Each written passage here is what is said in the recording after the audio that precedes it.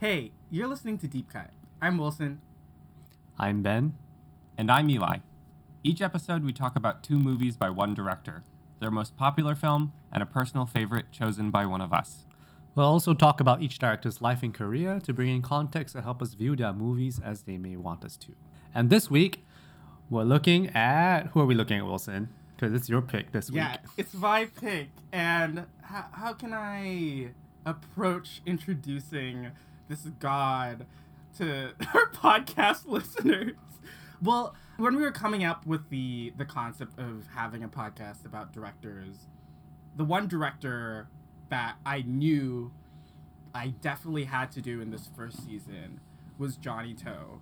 Reason number one being he's the director of which I've seen the most films. Out of like any director in the whole history, I've seen the most Johnny To films. I've seen 22 Johnny To films, and that's only a third of his entire filmography, which is ridiculous. List every single one. This is how we're going to start the episode, is that I'm just going to read you a list of movies that I've seen. I've seen, in chronological order, I've seen it All About Along in 1989, starring Chow Yun-fat. The Heroic Trio in 1993, starring Maggie Cheung. Loving You in 1995. Lifeline in 1997, The Mission in 1999, Needing You in 2000, Help, followed by 3 exclamation points in 2000, Love on a Diet in 2001, Full-Time Killer, also 2001, Fat Choi Spirit in 2002. That's the one I saw last night. That's lucky number 22. Running on Karma, which is 2003. PTU, which we're going to talk about today, also 2003. Breaking News, 2004. Throwdown, 2004. Yesterday Once More, 2004. Election, 2005. Sparrow, 2008. Don't Go Breaking My Heart, 2011. Romancing in Thin Air, which is the other film we're going to talk about tonight, in 2012. Don't Go Breaking My Heart 2, 2014. Office in 2015. And 3 in 2016. That's a ridiculous amount of movies, guys. I didn't really consume a lot of Hong Kong movies growing up, and it was only until I went to college and started studying film on an academic level that I started venturing beyond Wong Kar-wai and Stephen Chow, which were probably the most well-known Hong Kong directors or contemporary Hong Kong directors of the time. And I started watching Johnny To movies, Ringo Lam movies, but with To, I just kept on finding them to be enjoyable watches. This is why I could just consume so many To movies, because they're so fun to watch and they're just so easy to consume, but they're all so different. They're not like Ozu films where they're great. Ozu films are incredible, but they're all plot wise, they're all a similar kind of film. Whereas with Johnny To films, they can really be all over the place, stretching between different genres, different types of characters, different tones. They also sort of all think differently. The difference between the two that we're talking about today, PTU and Romancing into Thin Air, one of them is it sets its goalposts within the world, and everything it does happens on the level of reality. But Romancing in Thin Air is working on a lot of meta levels, and I don't know if I can think of another director who has sort of done both of those things that deliberately. And at least from all 22 films that I've seen, he doesn't really miss. I don't think there's a bad film in the bunch. Even though I do think that maybe Eli and Ben might disagree. Which Johnny To films have you seen prior to this week's episode? Let's see. What have I seen? I've seen The Mission, besides the two we're talking about today. Mm-hmm. I've seen Election, which apparently I didn't like, but I don't remember why. And I've seen Needing You, which is also with Sammy Cheng, and she's in Romancing in Thin Air. Yeah. I think Needing You's great. 5 movies. Yeah. Big fan. Yeah, Needing You is fun. Yeah. I've seen, of course, PTU and Romancing into Thin Air for today. I've seen The Mission, which all three of us watched in a class together as undergraduates. And that was a very fun screening. Really brought the class together really well. I've also seen Lifeline, his firefighters movie, which is pretty wild, especially knowing some of the production practices that they did or did not take. And I've also seen, in a notorious screening, I've seen Don't Go Breaking My Heart 1, which Wilson showed me, and I didn't exactly connect with at the time. It was a heartbreaking watch because I at least right now, I feel like the ranking of Johnny To movies for me, I feel like Don't Go Breaking My Heart still stands at the top. all these films. And so where does it stand for you, Eli? I think at the bottom. Well, it's hard to answer because I think if I were to rewatch it, I would probably look at it through different. I think I was a little harsh the first time around, and I don't know. I think there would still be things that might kind of irk me a bit about the sort of treacleness of it. But I think it's doing some of those irksome things on purpose and being playful about it in a way that I maybe didn't recognize the first time around. I would be willing to give it another shot. Yeah, you should. I will say that I sort of had a bit of a similar experience on Romancing into Thin Air, where for the first 2/3 to 3/4, I was like, okay, that's fine, sure. But I sort of see what's going to happen here. And then in the last 45 minutes, it completely flips on its head. And it does really interesting things. Yeah, the plot twists in Romancing, I had never seen a film before that took so many plot twists. It's sort of like the plot twist is kind of just the reveal of backstory and how someone responds to it. Which is to say that the plot twist is adding character depth, which is kind of the best possible thing that a plot twist could be. And it kind of answered a lot of my questions from earlier in the runtime about why are these characters kind of just acting so kind of flightily with no explanation other than the genre that they're part of. And then the characters get a lot of dimension, and it ties into why he's working in this genre with this movie in the first place. And it turns out to be more than just answering the question, how many times can characters fall off bikes in one movie? It's really a full circle kind of movie. So, based on these two films, which one's your popular and which one's your deep cut? Yeah, I didn't know. I'll get into it when we officially introduce the films, but I was thinking a lot about the context of this podcast and our target audience as deep cut, being a Western, English language film podcast that's probably going to be listened to by a lot of people in the West. I'm going to dive into a brief overview, a brief bio of Johnny To. To prep for this episode, I read a chapter off of David Bordwell's Planet Hong Kong about To, and also I watched the documentary by Ferris Lin called Boundless, which is about Johnny To, where he filmed over the early 2010s. Johnny To was born in Hong Kong on April 22nd, 1955.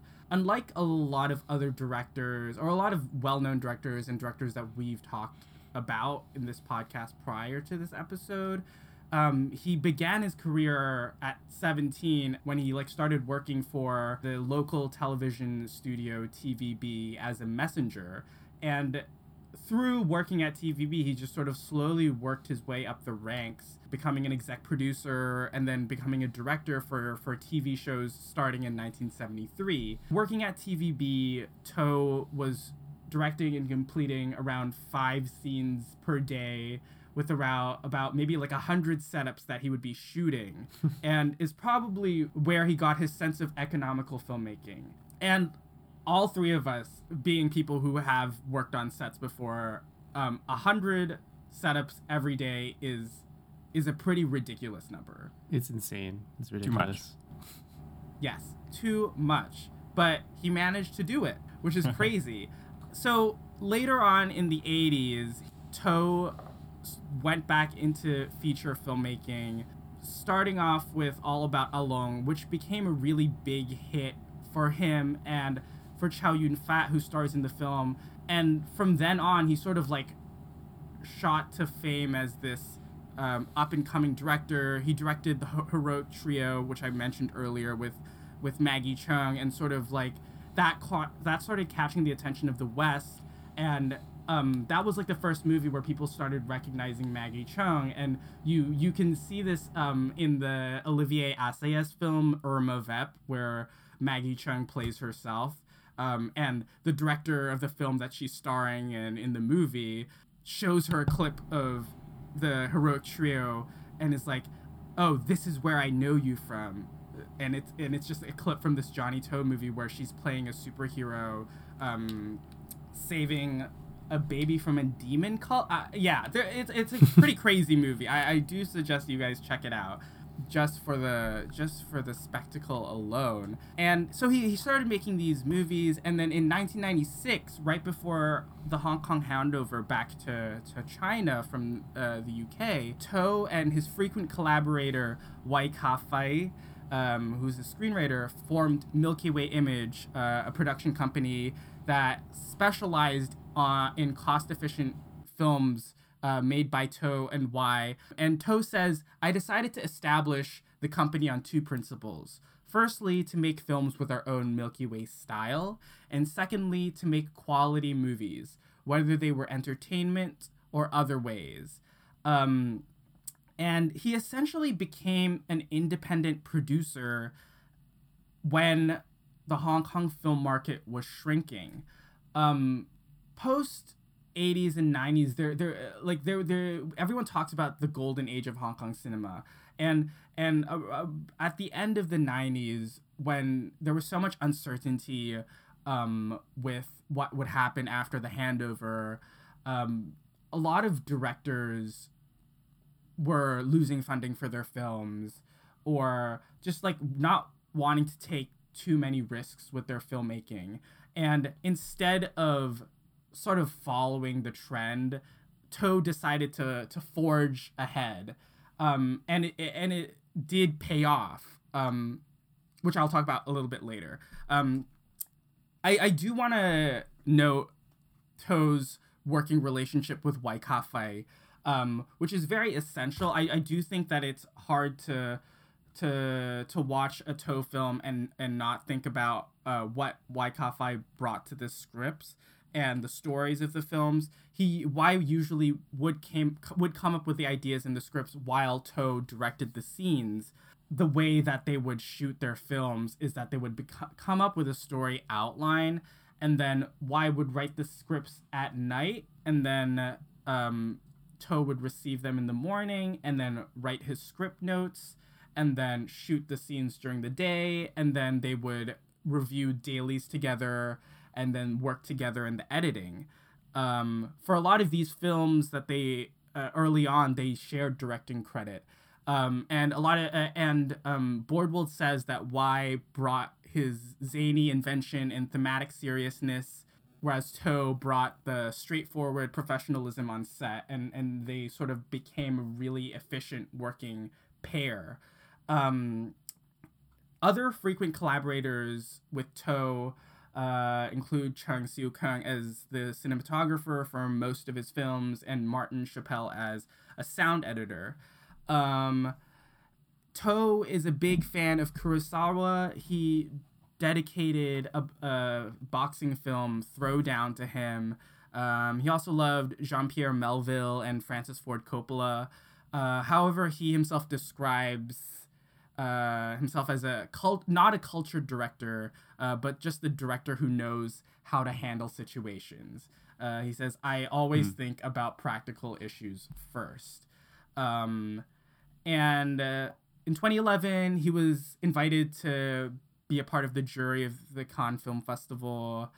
He's also a big supporter of local Hong Kong filmmaking talent, which is very unlike a lot of other Hong Kong directors who we were seeing starting to work in the mainland, and like once they thought that there was no hope in the Hong Kong film industry, they would just leave. But To, at least during the filming of the documentary, which was early 2010s, during the time that Romancing in Thin Air was made, he still had hope for the local Hong Kong film industry.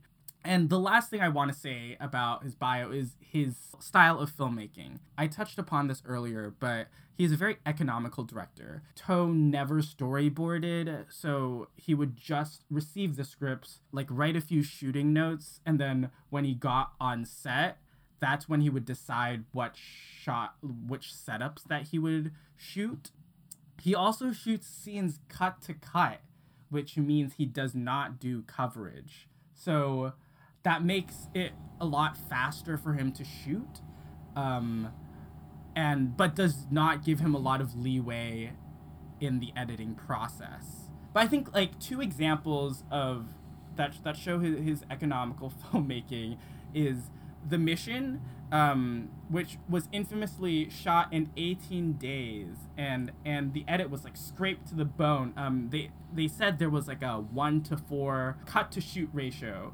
So every 4 minutes of footage, 1 minute would be used in the final film, which means basically you would get he would be using 1 out of every 4 takes. And another example of this, which I still can't believe, is the film Help, which is this hospital comedy drama.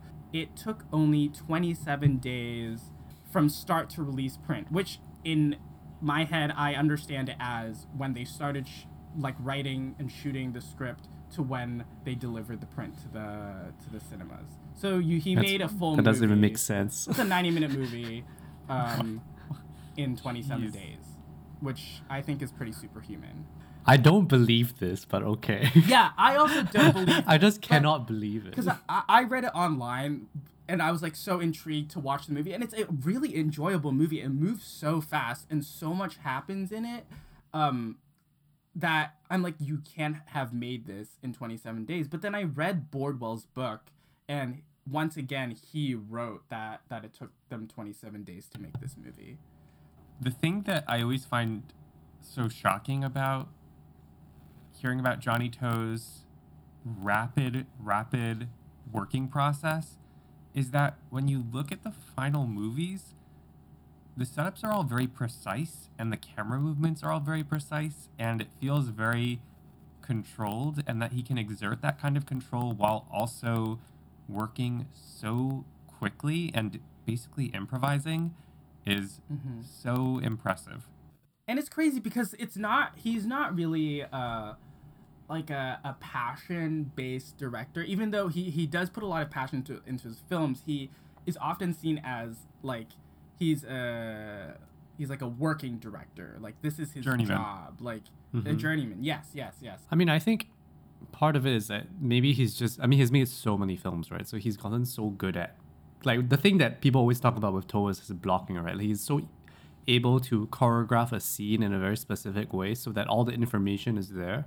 And I think that's part, maybe just by virtue of his experience and being able to just imagine the scene on the screen and just getting the right shots for it. And also, I think the fact that he shoots scenes cut to cut is actually why his stuff is always so engaging. Like, he's a journeyman working director, but he doesn't feel lazy in his shot choices. It's never, coverage. It's never just, these are two people talking, wide shot, reverse shot, and shot, reverse shot. So it always feels different. I don't think, like, on his list of priorities, I don't think dialogue is at the top of the list any time, which is what I love, because I am a very, like, visual watcher. I think that's what appeals to me the most. It's, like, a lot of, like, visual storytelling that can be done without dialogue. And I feel like that can be seen a lot in PTU, which is my popular pick. So why I chose it as a popular pick, I think Johnny To is most well known in the West for his crime films, even though he himself says that these crime films are his passion project films. They are what he is known for internationally. So PTU, Exile, Drug War, Election are all part of this group of crime films, which sort of brought Johnny To fame in the West and sort of marked him as like a genre counter to the art house Wong Kar-wai. And these were also the films that did get distribution overseas. And I also did want to pick a Toe movie that my other two co-hosts hadn't watched because I think it's just always fun to watch a new Johnny Toe movie. The Hong Kong population really gravitated towards his romantic comedies and his romantic dramas, which did have like the bigger stars. Like Needing You had Andy Lau and Sammy Chung, who are both really big stars at this time, which Huge makes stars. sense that they would have that box office draw locally. But I do think PTU and his other crime films made him who he was now, like known as an international director. The way that you're framing this popular versus deep cut choice is an interesting little referendum on sort of how we on this podcast define popular.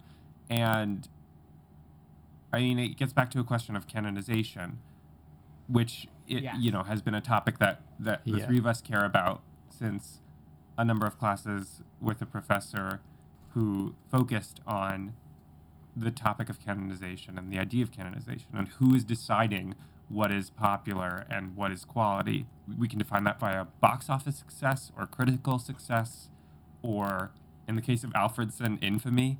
But there's also a question of what's successful internationally versus within the country from which a director originates. I mean, if you were to say that the audience is the Hong Kong audience, I would say it seems like your picks would be flipped, right?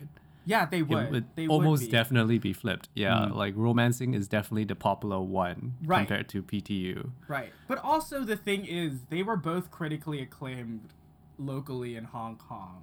And the special case with Toe is that he has made so many movies. And he has made so many hits. Where it's like, there isn't a clear popular pick out of all of his movies. Bordwell says this in his book, like, during that time period, Johnny Toe carried the Hong Kong local film industry. Damn, the man did everything. He He did it all by himself everything. and with a bunch of other people. But yeah, Yeah. like I think talking about canonization and how we think about whether movies are quote unquote good or not. And I think we can talk about this when we talk about Romancing in Thin Air, is that I think the romantic drama, and it's very much a melodrama in a lot of ways, is not really seen as something to critically appraise, generally speaking, right? I don't know if you guys would agree, but it feels that way, and I think it's also the way that I've been brought up thinking about what constitutes a good movie. It's usually the more serious movies that are less melodramatic, and I think I have been that kind of person for a very long time, and like Right. learning to appreciate that kind of so-called mainstream movie for its craft as that kind of mainstream movie is quite difficult when you think that only certain kinds of movies can be good or like be considered objectively good. And I think a lot of what I've been doing recently has been breaking away from thinking about movies in such a objective way, I guess you could say that. Yeah, it kind of has to be case by case. Like, anytime I try to decide like what the kind of movies I like most are and place a rule around that and like frame my taste in some way, it feels restrictive and And you pretentious. sort of walk away thinking like you're a snob. As Yeah, well. exactly. At least Yeah. that's what I feel. Like I feel guilty for shitting on a popular movie. It's kind of like if it works, it works. We're such not snobs. Yeah, Making a podcast talking about films. there's an inherent snobbery in deciding that our voices and our thoughts should be recorded and listened to en masse. So So thank you all for indulging us. In our That's been our episode. snobbery. Yes, Yes. Wait. that's so the podcast. So what? this is our finale. Bye, everyone. Our existential crisis begins. Oh, now. So what did you guys think of PTU? I really liked PTU. Just general notes is that it's shot beautifully. Like the use of wide shots is very striking. I don't have a frame of reference to really understand why I feel like it looks a bit more unique than other kinds of films. Maybe you can give us some idea of that, Wilson. But Yeah. but that the white shots really stuck out to me, like the high angle stuff, and even the kind of flat stuff where it's like flat onto a building, but then the wide shot is very much foot to head, and the way that he frames those in a somewhat wide screen, I think, really stands out. And I really liked his point of view for the film, like in terms of the story. Yes. Like there's a inherent farcical nature to the story Yeah. that doesn't really make itself known until the end, but there's something about it that's very interesting because its tone is very self-serious, but it knows it, and it knows the whole thing is essentially ridiculous. Yes. That's a difficult tightrope to balance on. A brief plot summary of it is that PTU is like a film that takes place over one night, and PTU stands for Police Tactical Unit, and it's about like it starts off with a tense encounter between a detective and a triad leader, and it sort of like sets off these chain of events with the PTU, these group of police officers scrambling to find this detective's missing revolver throughout the night, and they sort of have like a set deadline. Through the course of that night, the film portrays the mostly illegal lengths that this PTU goes through to achieve their goals. And by the end, you sort of like realize, to what end did all this shit go down? What do you think, Eli? Yeah, as Ben's saying, it's shot supremely well. I think the use of light and shadows is incredible. There's one shot that I'm thinking of that kind of stands in for how good Toe is at blocking and framing, where the PTU unit that is helping Lam Suet's character find his gun, the captain of that unit is convincing the members of his unit to go along with this plan towards maybe like the middle of the movie, and he's talking to them in shadow. It's a wide where you see his back and the faces of the other police members looking at him, and then he convinces them and he walks towards us into the shadow, and the other policemen who had been standing in the light, they decide to go with him, and they step into the shadow too. Like, the morality is in the lighting, which is cool. Yes. And also, the thing that I'm most impressed by in this movie is that it feels like it is going to be propaganda until it reveals itself incrementally to be pretty anti-cop, which, you know, we're recording this in the final days of 2020, both in America and in Hong Kong and across the world. There's, you know, a reckoning happening over what the role of the police is. And I was wondering how this movie was going to have aged. And it sort of has its cards in place and it knows what it wants to say, with the exception of, I think, in the final shootout, once the PTU captain decides to do the right thing, there is kind of a glamorization inherent in how that shootout goes down of the police. But the final notes of the movie do try to remind us that kind of all the police characters, including the internal affairs agent, they all do the wrong thing.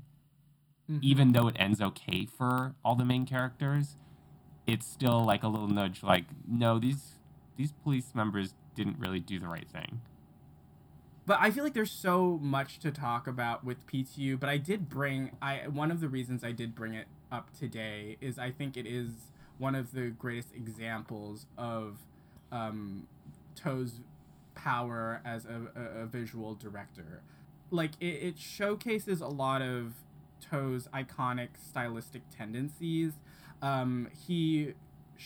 This film, like most of his films, is shot in the wide aspect ratio, which is very uncommon with Hong Kong films. In the documentary Boundless, they were interviewing a film critic, and he was like, they never shoot Hong Kong in widescreen because it sort of makes the city look ugly, and Hong Kong has a lot of short people, so it doesn't really like That's work hilarious. well for people's frames. But what he said, how To combats this is that he makes films about big groups of people. And what he does so well is how he blocks these groups of people in these wide shots.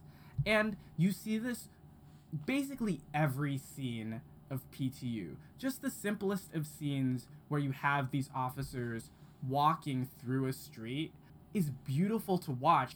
Building tension just with blocking, building relationships just with blocking.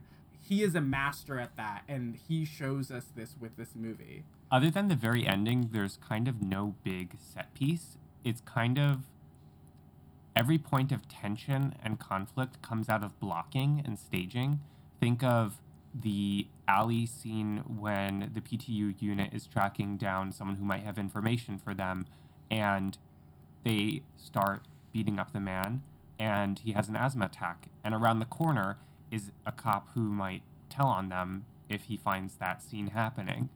Or when the PTU unit is infiltrating a hangout spot of Ponytail's men, and they are sneaking up the stairs for like a full 5 minutes. That is a crazy scene because it is a really pivotal moment where you see just through action the team coming together. It's sort of like a bigger example of what Eli said earlier about the shot where Simon Yam's character explains to the other people in his unit, like, oh, I'm gonna do this whether you're with me or not, and walks in and they follow him. It is a simple action that is effectively drawn out. Yeah. There initially was dialogue in this scene, but To just decided to cut all the dialogue out and just have Simon Yam's character start to go up the stairs and have his flashlight sort of like flicker outside the window, and then one by one the other members of the unit started following him up the stairs, which resulted in this beautiful wide shot from the exterior of the building showing all these flashlights slowly moving up the staircase. I think the one thing that steps on that scene's toes is Chewing Chung's score, which kind of similar to a moment, like maybe the best scene in The Mission, which I think would play a little bit better without music. I think that this stairway scene would rest in its tension a little bit more without the score there. Yeah. So I do think that the score is one of the... Okay. But I do think the score is one of the only downfalls of this movie, and that's why I feel like that's the only reason why I can't give it a perfect score, is because it's a little distracting. It cheapens I think everything a little bit. It's a tiny bit dated, which is weird because the mission score is so iconic, whereas this falters a little. Personally, I don't really pay so much attention to music all the time, but like with this one, I wouldn't say that it took me out. Like usually if it takes me out, I would. That's something that's kind of a cardinal sin that I would definitely notice as somebody who's not paying that much attention, right? But as somebody who was kind of just sitting back and trying to enjoy the movie for what it was, I think it kind of worked. And that scene of them going up the stairs and then they kind of see each other, like they're grounding to stairs. It's kind of stupid, but they're like stalking each other, the cops, and then they point their guns at each other.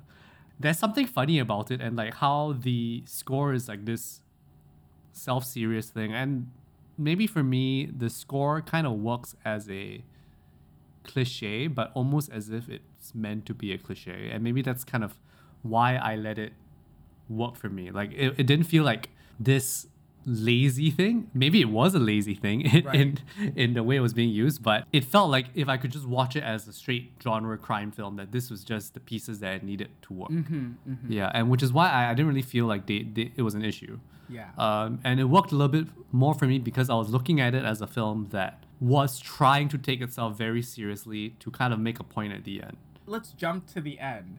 What do you think the point, like, what was the point that was made by Johnny To? I mean, when Lam Suit finds his gun. Okay, spoiler alert. Spoiler alert. We already... They're looking for the gun, and they think that one of the gangsters has it, and their gang leader gets stabbed at the beginning of the film and dies, and which leads into this massive shootout at the end where so many other people die. And then Lam Sut returns to the place where he fell, and he like scrambles around, and then he finds his gun, and it's just there Which where he is left saying that what he thought was the gun was stolen, but really he just lost it because he fell and it was in the trash somewhere. He which is literally slipped on a banana freaking peel. ridiculous. And he does it twice. Pretty great. Like pretty great moment both times. It's pretty great, yeah. It really contextualizes the whole film because you watch that and you're like, okay, the whole film is a bunch of cops trying to cover their asses, trying to help each other for their own good, not to do the right thing, right? Because some of them were saying we need to report this; it's a missing gun. Then he finds the gun, and it's not been stolen. He just dropped it and couldn't find it, and it shows that everything they have done has been essentially pointless. Like the bloodshed at the end of the film in this massive shootout has been for nothing and has been caused by nothing. Yeah, so to me there's an inherent pointlessness to the entire film, which is the point. Not that the film is pointless, but the motivations of the cops has been based on this trivial mistake that they made. And that to me works a lot for thematically, at least, in terms of the self-seriousness and how it becomes a farce because of this reveal. I like that a lot, Ben. I think an important moment to note is right after that, where there's a montage of these different officers who earlier in the film were all on opposing sides. There's a district crime squad inspector that's trying to like get to the bottom of why Lam Sut's character is acting so shady. There's Simon Yam's head of PTU, and then there's the other members of the PTU, and there's Lam Sut himself, and they're all like recording their reports of the shootout that happened that night, and they're all like lying in their own ways, just to save their own ass and each other's. Like I think part of the point is that the movie very deliberately depicts cops protecting each other above what is right, and kind of, as Ben pointed out, for no reason. Like there's no need for Simon Yam's character to make the initial decision to defect, to make the initial decision to protect Lam Suet's character, the detective who loses his gun. Like, and it doesn't seem like they have much of a history either. Like he's just like, here's a cop that I need to help because he's a cop. Yeah, it's so annoying. It's an indictment of the blind loyalty of that decision. Mm-hmm. And I think also, like, if you look at like the another scene, like when Simon Yam's character is interrogating a bunch of gang members in the arcade. Oh, what a great scene. Yeah, we got to talk about that scene. We should get back to the final scene, but just to talk about this scene, like the way that he interrogates this one of the gang members is very brutal and demeaning, but there is something about it that it felt like it was trying to frame Simon Yam's character as this hero character, but then making him do something that feels beyond the limits of his authority. Let's frame the scene a little bit. It's Simon Yam's character who's the PTU captain. So in pursuit of the clues to find this revolver, he goes into an arcade where some very low-level gang members are because he's trying to track down a higher-up gang member. So he finds the cousin of the higher-up gang member, and it's the cousin, a friend of the cousin, and Simon Yam. And Simon Yam tells the cousin to call Ponytail, the higher-up gang member, and to incentivize him to do that, he just starts harassing the cousin's friend by telling him to rub off his tattoo with his thumb to the point where this man's cheek starts bleeding. And then Simon Yam just starts slapping this friend over and over again. And the way that it's shot from the friend's perspective. It's close on his face as he's getting slapped, and you see him trying to hold back tears and sort of keep his chin up. And when it cuts to the reverse shot of Simon Yam, it's a little bit below him. So I think To wants us to feel how demeaning and upsetting that moment is for the friend. And meanwhile, the cousin is frantically trying to reach Ponytail, the higher-up gang member, to stop this harassment from happening. And he can't. And you get tension out of the fact that Ponytail's already dead, so he can't reach Yes. Ponytail. And this guy can't do it. Yeah, he can't help his friend. Yeah. So it's kind of like this question of like, what is the limit of what Simon Yam's character is going to do? Like, when does he stop? Yeah, and it makes With you his feel the interrogation powerlessness and the indignity of being harassed by Simon Yam's character. Right. And you see sort of like, well, not in that scene, but in a later scene where the one that you were talking about with the guy with asthma, where he has one of his other unit members start kicking the shit out of this guy, and the guy stops breathing, and like when they realize they've taken it too far, they sort of like scramble, and they're just like, oh shit, we accidentally killed this guy. So yeah, I it's a lot of like these characters like who are part of the police like think they're above the law and think that they can like get away with anything. It's not just that they see themselves as above the law. They know they're doing the wrong thing. Toe repeatedly includes actions and little reactions to the PTU unit that show us that they know they're doing the wrong thing. When the captain, Simon Yam, kicks a woman in the chest, another PTU member tells her to wipe the boot mark off of her shirt. Okay? So they know what the boundaries of what they are and are not supposed to do are. When they cause the man to have an asthma attack, they're frantically trying to get him to breathe again, and they're trying to stop the other stranger cop from around the corner from seeing what's going on. Right. Toe is very clear about this, and that emotional distance, Wilson, that you're talking about, that sort of pulls us away from the police characters a little bit, is necessary in a movie that wants to be critical of the police. So how do you guys feel about that? I think it works for the film, especially knowing this is what Toe's kind of motivation behind like the story that he's telling, right? That he's not trying to valorize the cops. And I think having the PTU unit, which is headed by Simon Yam, be kind of this group. It's never a character in itself. For me, watching this film isn't like watching a film where there are characters that you're invested in. They all feel like moving parts within a grander kind of story. Yes. And the only one that maybe you get a bit more sense of is Lam Suet's character, but because he's such an idiot, he's kind of like a clown in the story. Yes. You're not really invested in him as a character. You're just somewhat aligned with him because the consequence of this entire film rests on his shoulders. So you're maybe interested in what happens to him, but not necessarily emotionally invested in his fate.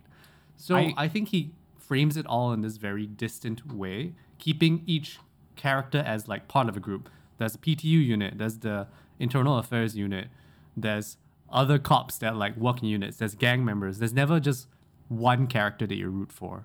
They're very much so vessels for what the director wants to say in a way to me that feels similar to what Christopher Nolan does with his characters in Dunkirk, where they also don't have a lot of specificity of backstory, but they are in this situation that reveals, in the case of Dunkirk, Nolan wants to show the bravery and survival of the British Army in World War II or something. And in PTU, Toe is using it to criticize the police. Like, you can't get too close to these characters because that's not the point. It's about showing kind of the messed up practices. At the end of the day, it boils down to such a simple point that Toe is trying to make. Like, I feel like other directors would just use like one scene with like a police officer like harassing or assaulting a citizen to display that, but with this film, Toe's able to extend this simple idea into a full 19-minute film, which I think is incredible. But like he's able to like focus on what he is interested in, which is like experimenting and trying with new things with like plot structure and style, and just able to run with that. I think for me, okay, personally, I'm a person who prefers films that are, more emotionally engaging, right? And PTU isn't really that film, but it's definitely, what's amazing about it is that within 90 minutes, he's able to introduce so many characters and you understand where they're all coming from, and they all have a little arc. Even the internal affairs agent, Li Chang, like she doesn't really appear that many times, but she has a very important role as like this character that is above the PTU, above Lam Suit's character in terms of hierarchy, but then is kind of taught something at the end of the day as well. And also becomes equally corrupt as the rest of them. Right. Yeah. And he kind of makes a point by having so many agents in the story. And I feel like you could have like a big corkboard with all the red lines to kind of look at all the relationships, to kind of understand like how the systems of policing become this huge clusterfuck of covering your asses. Right. And why they all end up doing this. Right. Yeah. All Right. coming together So into it's this all massive shootout at the end. Yeah, and I think again that shootout is a little bit of a point when maybe it starts to valorize the police a little bit. Just sort of, that thing Truffaut said about you can't have an anti-war movie because war is depicted excitingly inherently by film. But do you think I feel like there's a tinge of like ridiculousness to the final shootout? Yes and no. Like when I think of an example of a movie that really mutes the cathartic release from violence on screen, I think of like You Were Never Really Here, which purposefully Right. skirts around and holds you at a distance from any violence that happens to avoid you Right. feeling a rush from it. And Yes. even if there's a ridiculous dimension to that final shootout, it's there's still slow motion and there's an Yeah. epic quality Yeah. to it. You know that Johnny To had a ton of fun shooting that yes, scene. yes, And smoke Yeah, billowing. Blood also squibs. because you have all these moving parts that sort of like start slowly coming together towards the end, and you're sort of anticipating this scene. Counterpoint, right, to what Eli's saying. So the thing I really like about To's shots is that, I mean, they're unrealistic in the sense that he has these tableaus where people are just standing still, which is really strange when you think about it. And that happens at the start of the shootout. It's like this group of people, they're staring at the other end of the road. This group of people, they're staring at the other. It's this kind of like, almost like a Western kind of showdown kind of thing. Very Sergio where there's all Leone. different groups of people in different corners of the battle, Yeah. waiting for the first shot to be fired, right? And the way he films it is he kind of keeps a lot of the action within that tableau. He does use slow motion, moving cameras. You see smoke coming out from the gunshots, and everything happens very much in the wide shots. Correct me if I'm wrong. I think most of it happens within the wide shots, at least for the main shootout. Right. Right, and there is this epic quality to it because of the slow motion, because of the cacophony of gunshots, because of the way that people die being shot by multiple bullets at once, right? And their bodies are flailing around. Yeah. But then in that scene is also the part where he finds the gun, which maybe is kind of this undermining of the shootout, where like we have all this cool shit going on, but then he finds the gun. And he slips on the banana peel during that scene as well. Right. And it's sort of like the full stop to that whole scene. Yeah. So it kind of is like this joke at the end of the shootout where all this stuff happens and then he slips on a peel. So, I mean, I'm not saying that necessarily that it doesn't make shooting cool, but I would say there's maybe an argument that like you can kind of have your cake and eat it too in a Johnny To film. I like that. Yeah, I Yeah. can get behind that argument. I think it's kind of both. I mean, I think at the end of the day, Johnny To just wants to make fun movies. Yeah. So he cannot get away from making a gunfight look cool. I feel like, okay, before we move on to romancing, Yes. I don't know if we've talked enough about blocking, but I feel like the first scene in the restaurant is Yes. a really fun scene where blocking and Oh. sound is used very well to tell the story Yes. in very few shots, really. So what happens in one of the first few scenes? So the gang members led by Ponytail, so Ponytail and his gang go into a restaurant, right? And in that restaurant, they have like their favorite table. So they go in, the restaurant manager puts them in the wrong table, and then they get mad. They go and move to another table that's taken up by one guy, who's And this he's a really kind of- like funny looking man. He's a funny dopey guy. looking dude. Yeah, yeah. Dopey Yeah. is the right word. So he's just like, okay, I'm gonna move, and then he moves, and then so the gang members are now sitting in their favorite spot. So a lot of this is happening in a wide shot, and the kind of favorite table is in the middle. Then Lam Suit's character, who is Sergeant Low, comes in and sits at that main table because he's the king now and he wants that table. And then the restaurant manager pushes the gang members into the other table, and then they push the other guy into another table. So there's this like choreography of people moving through the tables, kind of establishing this hierarchy of like what's going on in the restaurant. And a lot of this is happening in the wide shot. And this dopey looking dude is always there. And then once they all sit down, he starts playing with the text message sound, right? Or like it's a Where- call or call sound. Oh, it's a call, right? And then they like somebody keeps calling him. All three of these groups keep picking up their phones at the same time, which is just kind of like fun. And then they're like, okay, check the phone. And they're all trying to figure out who is getting the phone call. And this is very important because Sergeant Lowe's phone and Ponytail's phone being swapped is a huge plot point Yes. in the film, which he kind of sets up in here. Yeah, so this is all happening. And then at the end of the scene, Sergeant Lowe goes, the gang members go, Ponytail is left alone. And then another call comes in. Dopey dude gets a phone call, says, all right, cool, gets up and then stabs Ponytail on the back. Which is, when I first watched it, I was like, wait, what? Yeah. Because I thought this guy was just a joke. Like, he was just like the guy being pushed around. And then he comes around and is the catalyst for the entire film.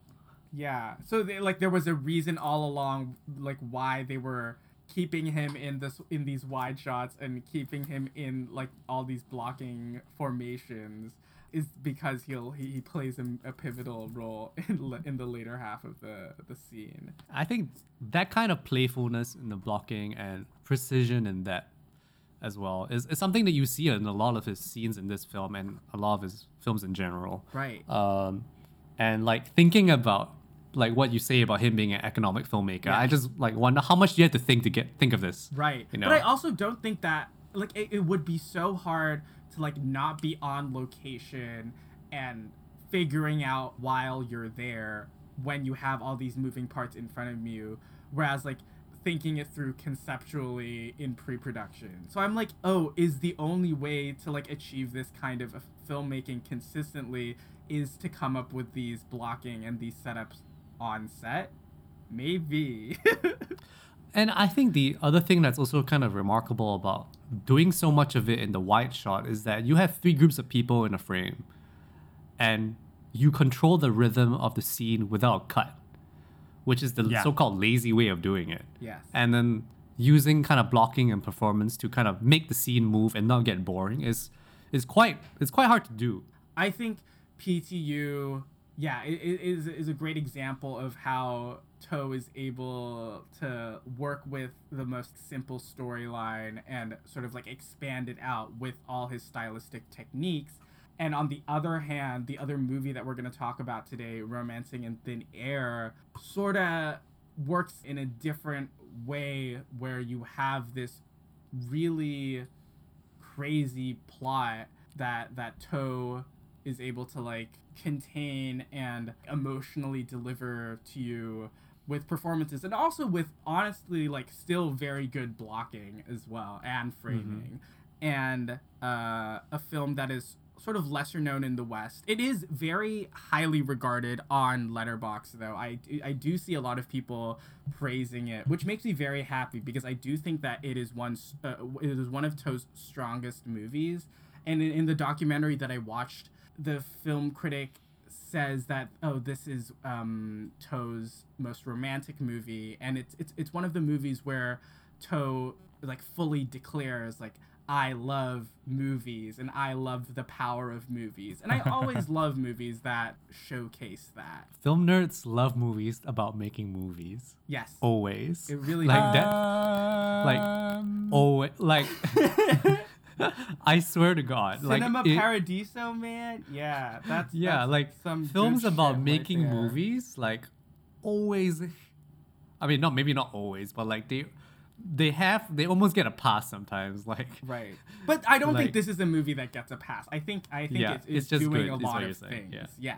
Yes. It tells the story of this movie star named Michael Lau, played by Louis Koo, who's one of Toe's favorite actors to work with. He plays a big movie star and a big singer in Hong Kong who gets left at the altar by his co-star and his muse in a lot of films. He proceeds to descend into this drunken spiral, which lands him in a hotel in Shangri-La, in China, in Yunnan, run by a woman named Sue, played by another Toe favorite, Sammy Cheng, who is a woman who's looking for her husband who went missing in the woods 7 years ago.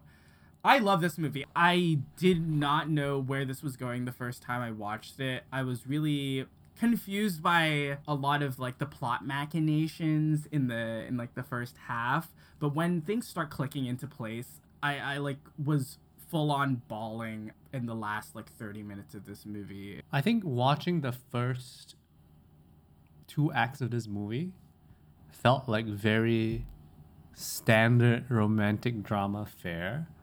It's like two people who kind of want to be together, but there's a thing that keeps them apart, right? Yes. In this case, the missing husband, which she is still thinking might come back at any time. Right. And him being... And his drunkenness. And him being her favorite actor of all time. Yeah. And yet she doesn't want to be with him, which is very confusing. But not confusing as in she's confusing, but rather like it's a mystery. Like, why? Well, you also don't know for a large part of the runtime that he's your favorite actor. But then when the third act hits, it is one of the wildest turns I've seen in a romantic drama ever. Like, I was just like, wait, what? How do you summarize this film? Because there's so many things going on. Well, okay, yeah. So we have this movie star, Michael Lau, who ends up in this Shangri-La hotel run by Sue, who is pining after her missing husband. And so Michael starts recovering there and starts to get closer to Sue and finds out about her husband, and also finds out that she used to be a major Michael Lau fan, her being the 33rd member of his fan club. She has a badge for it, and also has all this memorabilia from his films, even a motorbike from one of his films as well. Michael confesses his love for Sue when they go see a movie that Michael's made about a woman who can't get over her dead husband, and she finally like says, yes, I'll go out with you. And then he starts getting discovered by all his fans in the city where they were watching the film, and then his management comes and takes him away. She makes this decision to go and see him in Hong Kong, and then while in Hong Kong, when they're about to meet in this big melodramatic moment, she gets a call that says the body of her husband was found, and also the revelation that he only died a year before, and he was only 500 meters from getting out into the clear and into safety, which in turn sends her into a spiral. And so after that, Michael goes to visit her back in China again. Yes. And wants to get together with her. And then she is like too crestfallen and kind of realizing that she kind of forgot about her husband or something like that. And she doesn't want to be with Michael anymore. So Michael gets sad. And his response to being sad is, I'm going to make a movie about that. Which is just a normal response, really. Yeah, if you're from our point of view, yeah. Star, yes. Yeah. So then he makes a movie about falling in love with a woman that you meet as a famous actor on a spiral. And so he makes a movie about his romantic relationship with her, meeting her in the mountains and everything, and how so basically just recounting this entire story between them in his movie, in this movie. And so what we're talking about before this was, before we went, this very long recounting of the story, is that third act shift about this making of the movie was so insane. I think one of the ways that we can talk about the plot of this movie and what it accomplishes is through its series of reveals. So Michael Lau, famous bottomed out actor, meets and starts to fall in love with Sue, a civilian who lost her husband years ago. Okay, pretty standard romantic drama fare, as you say. Then we learn that she used to be a mega fan of his and has a bunch of memorabilia. Okay, that is interesting and sort of starts to create a wrinkle in her behavior. And then further reveal that her late husband went about wooing her by sort of taking on Michael's persona and a lot of the things that he does on screen. okay, really interesting, and further complicates her behavior. And then when Michael and Sue start to try to be together, Sue gets the call that her husband was found, and it makes her realize that she can't move past that grief. So Michael responds to all these series of reveals and reversals by making a movie that shows Sue reuniting with her husband and him surviving his being lost in the woods. And he gives her catharsis, which allows her to move forward and be in a relationship with Michael. So it kind of ends up being about grief and the role of art in processing grief and why we have art and why we connect with people at all to begin with. But you don't really realize that it is even about grief until maybe halfway through the movie. Yeah. I think it's not just about grief of like grieving a death, but it's also like grieving a relationship as well. Yeah. And you get that with Michael's character as well, because what does he do for the movie? He casts his ex-girlfriend who left him at the altar in that role. And then in the movie, she leaves him and he kind of comes to terms with it for himself in the movie and also in the movie within the movie. And there is this layering of like what storytelling does for how you feel. Right. Yeah. And there's this thing that Toad does in a lot of his films where he likes to repeat actions of characters or repeat shots. And I feel like in this film, these repetitive actions, where it being Michael driving Sue on the motorbike, and then later on seeing a flashback of her husband driving her on that same motorbike. I think these repetitive actions lead to emotional connection and emotional effect. So simply, like without having to like sort of explain to you through dialogue, they're able to do it just through repeating images and repeating action. I think he builds this motif so that he can kind of create a sense of progression because he kind of changes up what's happening with the motifs. I was kind of looking at the first scene again, and I didn't realize this at the first time I was watching this because maybe it's not that effective, but the first time you meet Sue's character, she's looking at the forest. She's looking at the entry to the forest. She's looking at the danger sign to the forest. And the first time you see this, you do not understand what is going on. It's a pretty confusing sequence, but I would say that if you were to watch this again, then that sequence really takes on some added meaning because that's the source of her pain, right? That her husband went into the woods and didn't come out. Yeah. So he does that a lot. And like even with alcohol, that's sort of a motif where that's kind of Michael's primary objective in the start of the film, right? Right. Finding alcohol. And then that comes up again and again. And then that motif comes back in a twist when it is Sue's character that gets drunk. Right. And there's the empty bottle in her room. Right. Yeah. And so he does a lot of these things. And it's a lot about information, like kind of the way that Eli was kind of going through this information. It's like, okay, here's something new that injects the story of something different, telling you that this story isn't what it seems. And there's so much of that in this film that keeps changing. I would say it's a very natural way that information is doled out to you as a viewer. Like the really extended flashback showing how Sue and her husband got together through these many years of her visiting and helping out at this hotel is revealed to us when Sue does get drunk and does get sick and is tended to by the doctor, and she begins to tell Michael this story, and then it launches into this really extended flashback. So on that point, I'll push back a little bit. I think very little about this movie feels natural to me. not in a bad way. It's a movie that's sort of about emotions, but it's almost like intellectualized about emotions. Mm-hmm. And it's because of all the meta levels and the ways it's very deliberately using genre signifiers. I definitely felt pushed out of believing a lot of the behavior a lot of the time and a lot of the event sequencing a lot of the time. But I get what it's doing. And by the end, I think that it is effective when Sue is watching the movie that Michael made about her life. But I definitely don't feel a naturalism about this movie. I mean, a lot of things strain believability. I mean, I think part of that is melodrama and like the extremes of character and their emotions. Like Sue's whole thing where she's like, I want all the things to be exactly the way they are when my husband left. Like, it makes sense, but it's also the way that it's played is so extreme. Right. And Sammy Ching's character, the way she plays the character is also very extreme.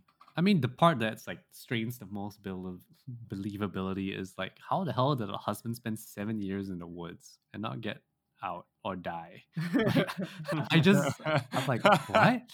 Like, and like this dude, like the cut from like him when they're doing the flashback of him going to the woods, he's walking around, then it cuts to him with a full beard, and I was like, wait, this is like 6 months later? Like, why is his beard so big?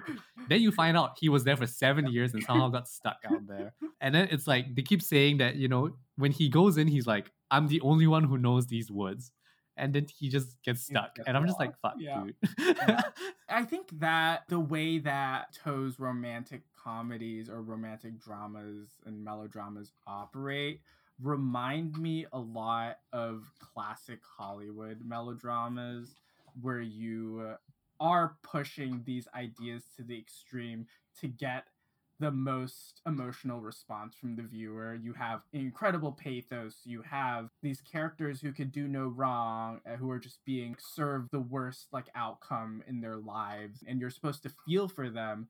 I can definitely see where you're coming from. There is something outlandish and heightened about the situations and the emotions.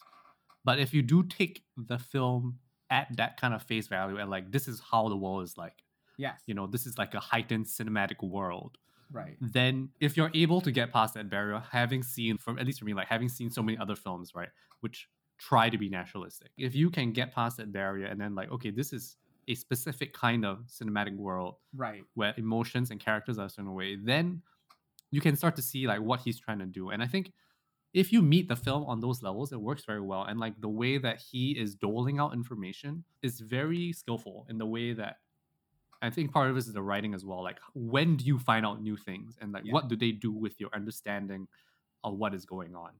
Like, one of the key parts is, like, at the start of the film, it seems like Sue doesn't care about Michael at all being a movie star, right? And you're like, okay, she's just not a fan of this guy. Like, she doesn't care. But then Michael finds the shack where there's all the memorabilia. Then you're like, oh, fuck. She loves this guy. So, and it's confusing as to why she's keeping it under wraps at that time in the film, but it just seems like she's just very, very restrained and showing that she loves this actor. But then later on during the flashback, you realize that the memorabilia is actually not hers. It is actually, that stuff is the gift from the husband. So now this motif of the shack with all the stuff isn't just a signifier of her love for Michael as a fan, but becomes a remnant of her relationship with her husband. So that kind of is a twist on the motif. And I find that doing something like that makes it so that the motifs that you keep introducing stay interesting because they evolve as you watch the film. They don't evolve chronologically in the story, but they evolve in the way that the viewer watches the film. Toe understands the effectiveness of emotionally recontextualizing objects and motifs. And he uses this heightened affect and performance style that you're citing, Ben, to get to points of nuance, which is kind of the remarkable thing about melodrama when it's very effective. And also, I think that's why I think that's also why I didn't connect. Is this Don't Go Breaking My Heart? Because I think I wasn't ready to look past a heightened affect or world tone to see more depth there. I also think we watched that movie together before we had a very in-depth class on melodrama altogether with the same professor who we talked about earlier. Professor Dombrowski. Thank you. We only take one class. We did take most of our classes together, I think. Yeah. Yes, we did.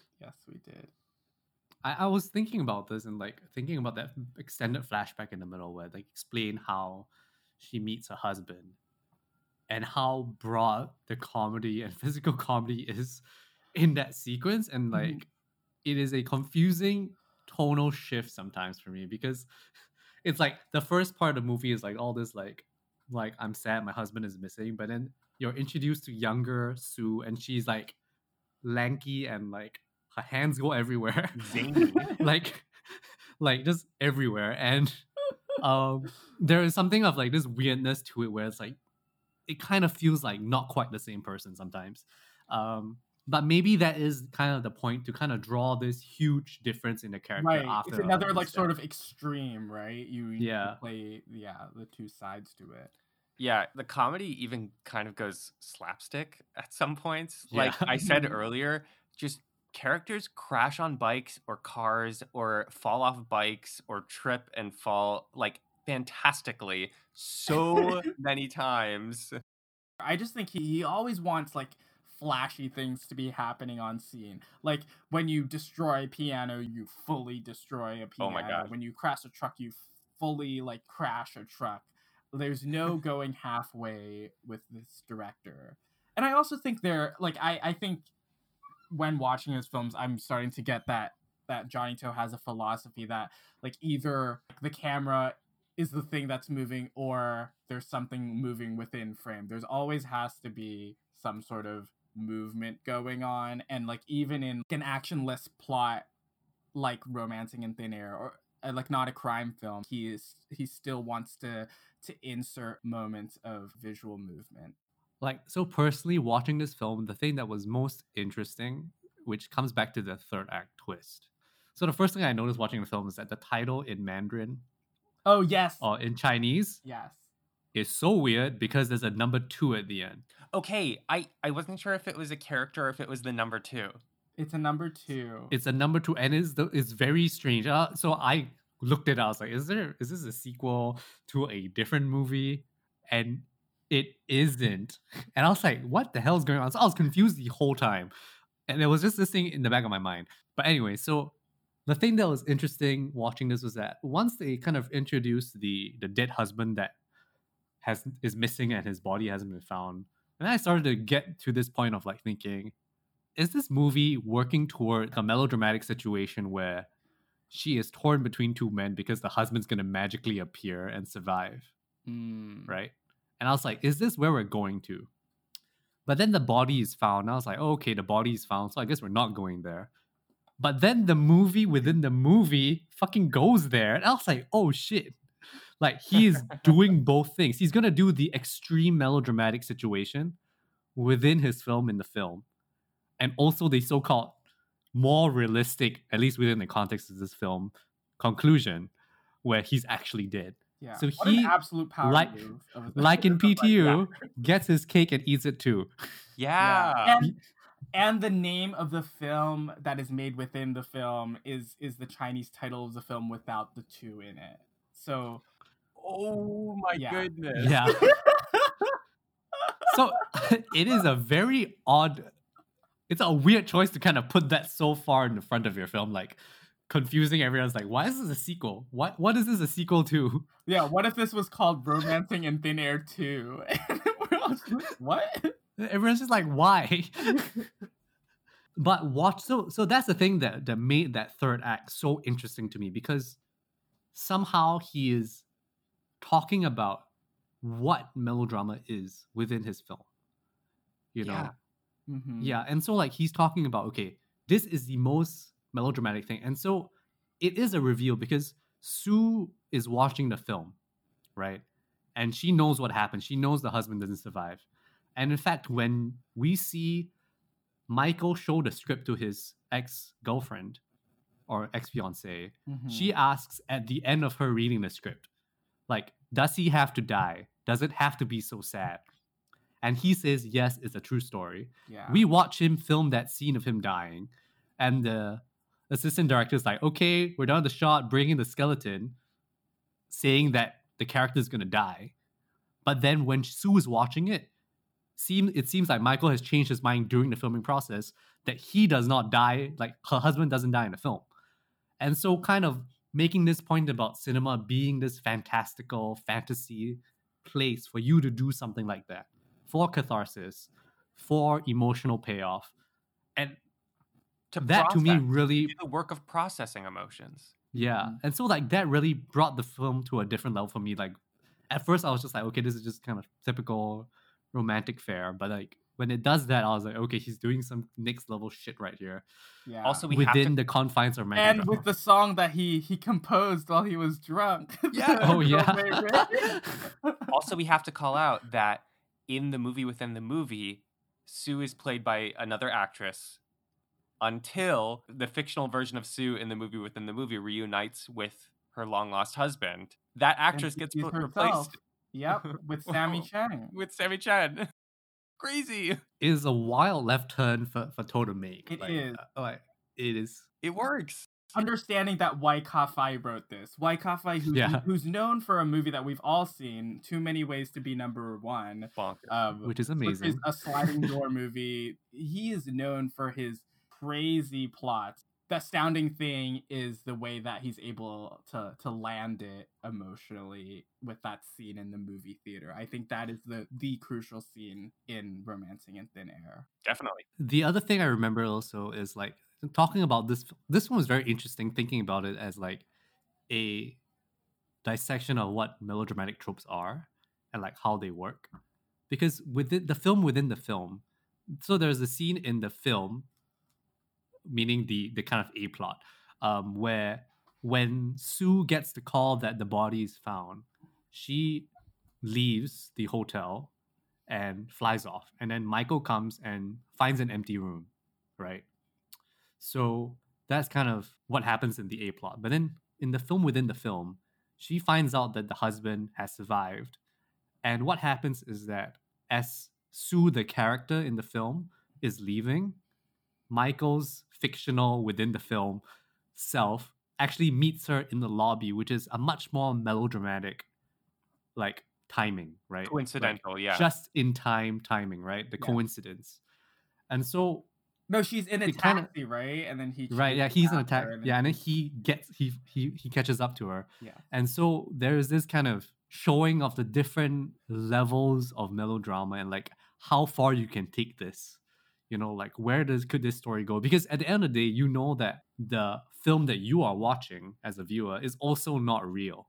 Just the same as when Sue is watching the film in the film, that's also not real. So that it creates this weird distance, but also not really, because it's also the most emotionally affecting part of the film. I don't really know how to like reconcile with it as a viewing experience, where the final third of the movie is you watching a film on the screen within this film. It's both brain melting and heart melting.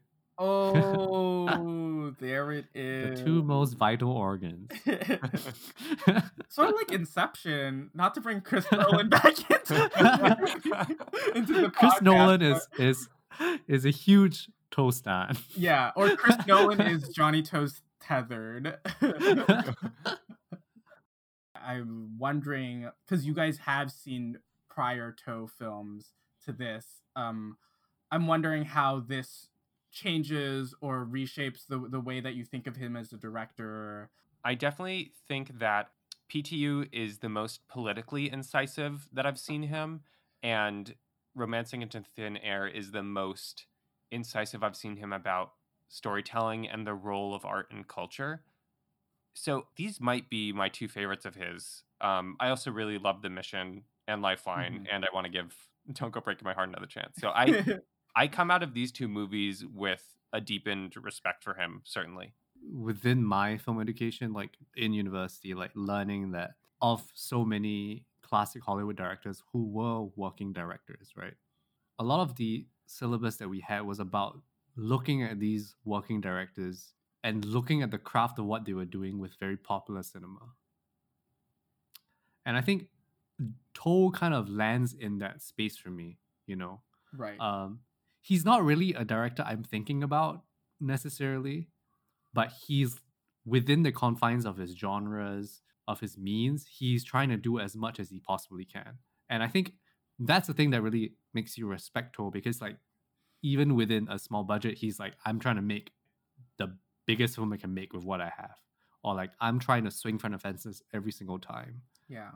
And sometimes because he does that, the seams show, or like it goes too far or whatever. But you can really see what he's trying to do with every film, like how far he's trying to take it. So even as a romantic drama Romancing in Thin Air has so many tropes that it's also relying on, has many of the trappings of a romantic drama, but it doesn't feel as lazy as some of the stuff I might have seen from now, like contemporary Hollywood fare.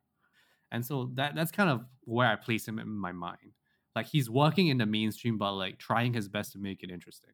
Right. I will add that I don't tend to like the things that I take away from his movies are more along the lines of theme, idea, plot, staging, blocking. I can't imagine myself really remembering much about his characters a few years on from these movies. I do care a lot about characterization and interiority. I don't think his movies will ever be my favorites, but again, he always kind of does interesting things and has interesting ideas with Wai Ka-fai writing in particular. And he's such a skillful director. He really has the knack of like what to do with the camera. After talking about these two movies, and because these are like two of his good movies, right? Mm-hmm. And like after having talked about how he swings for the fences, like I wonder how that would play out watching one of his flops, right? Like how does swinging for the fences and seeing how that doesn't work out is something that seems kind of more intriguing to me now. Right. Like to see like what he's doing, that's like how he's trying, but like when that doesn't work. Right. Yeah. Like, well, I don't know whether there's he films you've doesn't seen. have any flops. Okay. But I'm sure he has some more middling films, right? Definitely. Even though these were rewatches, I think they were really great rewatches. Not only because I do love approaching a film just on like the most simple level as possible. Like I just want to like enjoy my time watching a film, and you can never not have that with a with the Toe movie. Even though yes, you can also not have that with a Wong Kar-wai movie. But with a Toe movie, you cannot have like you will not have a boring time. And I think what I found out through the research that I did for this episode, watching the documentary, is that he is a very, very humble director. He knows like what he's capable of and what he's best known for, and he always is striving to change and to do better and to try different things. This is why he makes like he makes movies at such an incredible pace, is that he just wants to keep on making movies. There was this point in early 2000s when he was making PTU and The Mission, when he was like seriously underfunded his production company. And what happened was that he had to have his crew work for him without paying them. And the fact that they agreed to do this and work until and not get paid until the movie came out and made money not only shows their trust in the film doing well, but their trust in Toe as a person and as a director, being so dedicated to the goal of finishing a film and having it made, that they would work without pay just to achieve that. Yeah, it's I wrote this in a Letterboxd review, but I do think Hong Kong cinema owes so much to Johnny To. Yeah, I'm just very grateful that he has done what he has done. Thank you for listening to this episode of Deep Cut. Please rate and review because that helps us keep making the show. Be sure to subscribe to us where you listen to podcasts so you'll know when our next episode drops. You can also give us a follow on Twitter and Instagram at Deep Cut Pod. Special thank you to Justina Yam for her beautiful artwork. And take care, and we're looking forward to talking about more movies with you next time. Bye. See you next time. Bye, everyone. Bye. Love you.